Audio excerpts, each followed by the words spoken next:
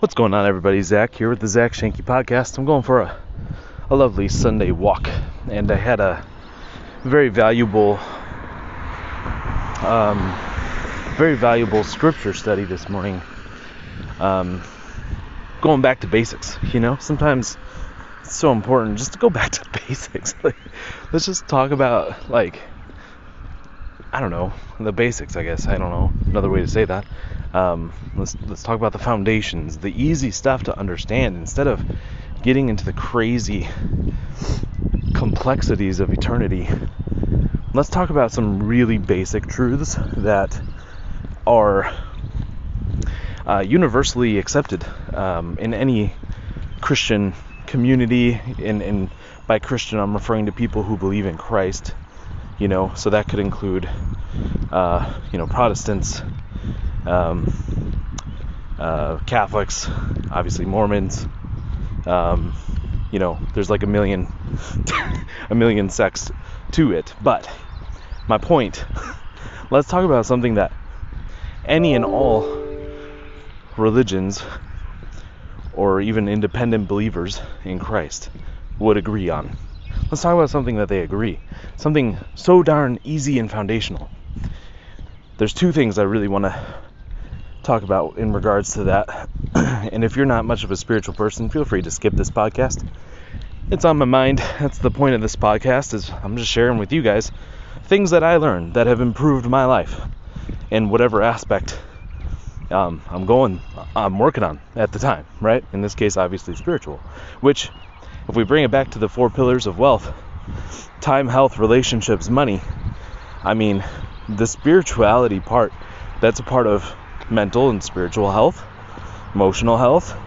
It's a part of relationships, because we're talking relationships with God. It's kind of a big deal. So regardless, if you're a Christ-centered person, if you're kind of like, look, I don't really believe in any of that stuff, and you're one of those universe people, like the universe delivers to me karma or whatever, it's fine. That's all spiritual. It's just a different belief surrounding the spirituality. But it's important that you do embrace a spiritual belief. It is a part of being human. It's a part of our soul. Anyway, moving on. And I can say that stuff, guys, because my wife, we haven't officially gotten divorced yet or anything, but she's pagan. And you know what? We made that work, Christian and pagan, for years and years and years in a healthy way, until it became unhealthy. But it wasn't because of the spirituality. It wasn't because she didn't accept my beliefs, or I didn't, accept her beliefs. It's not really accept is the wrong word, but more like respect. There was no disrespect in terms of our spiritual beliefs, and that has been the case for years and years and years.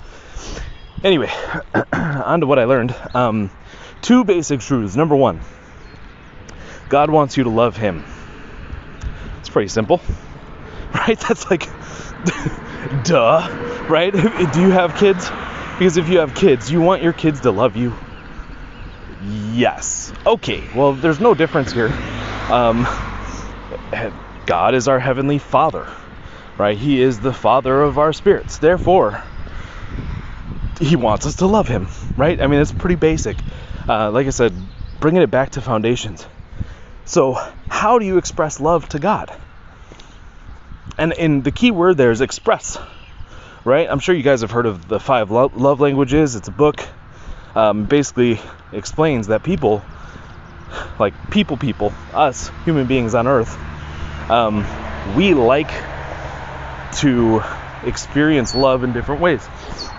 Some of us like words of affirmation, hey, great job, I'm proud of you, I love you.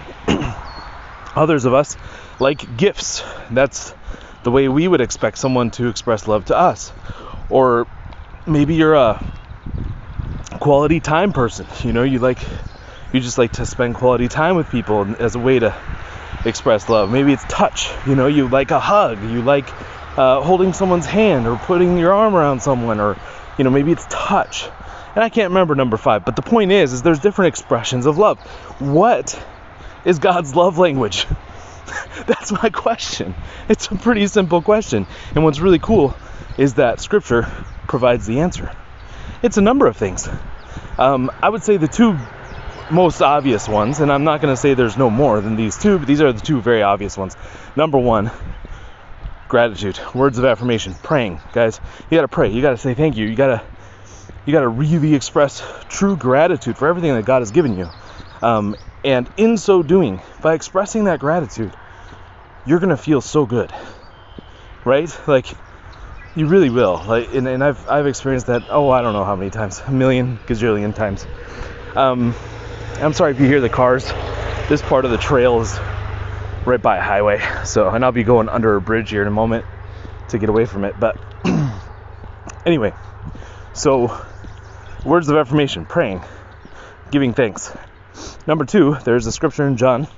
I think it's John. I honestly think it's 3:17. I think maybe something like that. And it just says, "If you love me, keep my commandments." Obedience, guys. That's how you express love to God. So, number one foundation, God wants us to love Him. How do you do that? By praying and being obedient. Pretty simple, isn't it? Pretty basic, but super important. Okay, that's foundational truth number one that all Christian religions would agree on. Foundational belief number two is that what you do to others is done to God. Okay? This is expressed in Matthew something. I'm terrible with remembering verses. I can't quote verses. I just remember the stories and the things that are taught, the concepts, the principles.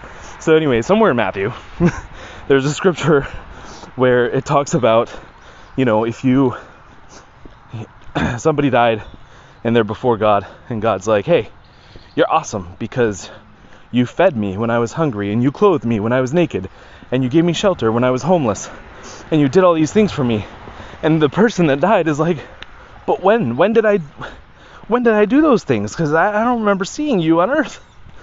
And God was like, no, when you do it to one of my children, you're doing it to me, right?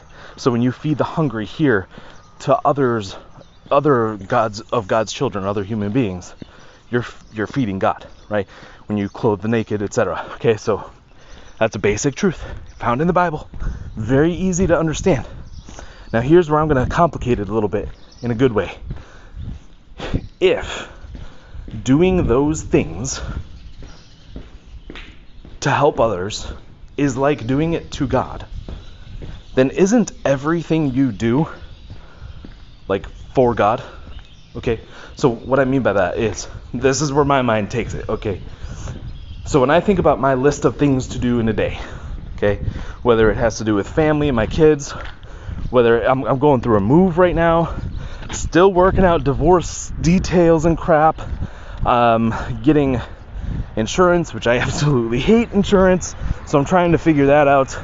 I'm focused on my health like hardcore, so there's meal planning involved, and cooking involved, and exercising like now involved. I'm focused on business, right, and getting sales and our marketing and how well that's doing or not doing. I'm focused on trading and developing that masterful skill that is liberating in so many ways. I'm focused on building relationships and collaborations with other people that are going to make our business bigger and better and so much more effective. I'm doing all these different things, right? What if, since I'm doing all those tasks, each one of those tasks then is as if I'm doing it to God, for God, with God, right? So if that's the case, I'm looking at my task list. I have some tasks that I look at and I think, woohoo, I can't wait, it's gonna be fun, right? So for example, daily trading, that's what I get. I'm like, oh yeah, time to trade, let's go. I love it. I look at other tasks like review funnel. I hate that. I hate it. I don't like it. Not my fun. Not my idea of fun. But what if I thought that the person who gave me all of these tasks was God? How would I look at these tasks differently? Would I continue to procrastinate the ones I don't like? No, absolutely not. I'd be like, this thing is getting done way before any kind of promised deadline. Way before, significantly. Like, that day, I'm going to get this thing done. And that's the fervor and the urgency that I feel needs to happen with everything that you do in life. And I'm like, oh my gosh. And of course, you're not going to be able to do that forever, guys, because we're human beings and we make mistakes and we forget things and, you know, we always let things slide by. That's why we always have to go back to basics. So I was just thinking about that, though. I'm like, oh my gosh, like, I could do so much better. Like, and this is the thing about part of happiness, according to Tony Robbins, is progression. Feeling like you're progressing. Guys, I learn stuff every day. Brand new things. I really focus hard on being self-aware, which includes being humble, getting rid of my ego a few times a day. So it's the learning, it's the progress of learning, you guys, that I'm really excited about. And anyway, I hope this was a little bit helpful to you guys, but that's kind of where my brain is going. I think I could be a much more efficient machine if I held the perspective of, oh, I'm not doing this for Brian, I'm not doing this for Blair, I'm not doing this for whoever I'm doing something for. I'm actually doing it for God. And when I hold that into my perspective, all of a sudden, the urgency and importance of the task go through the roof. Anyway, guys, hope that's helpful to you. Thanks for listening. Talk to you.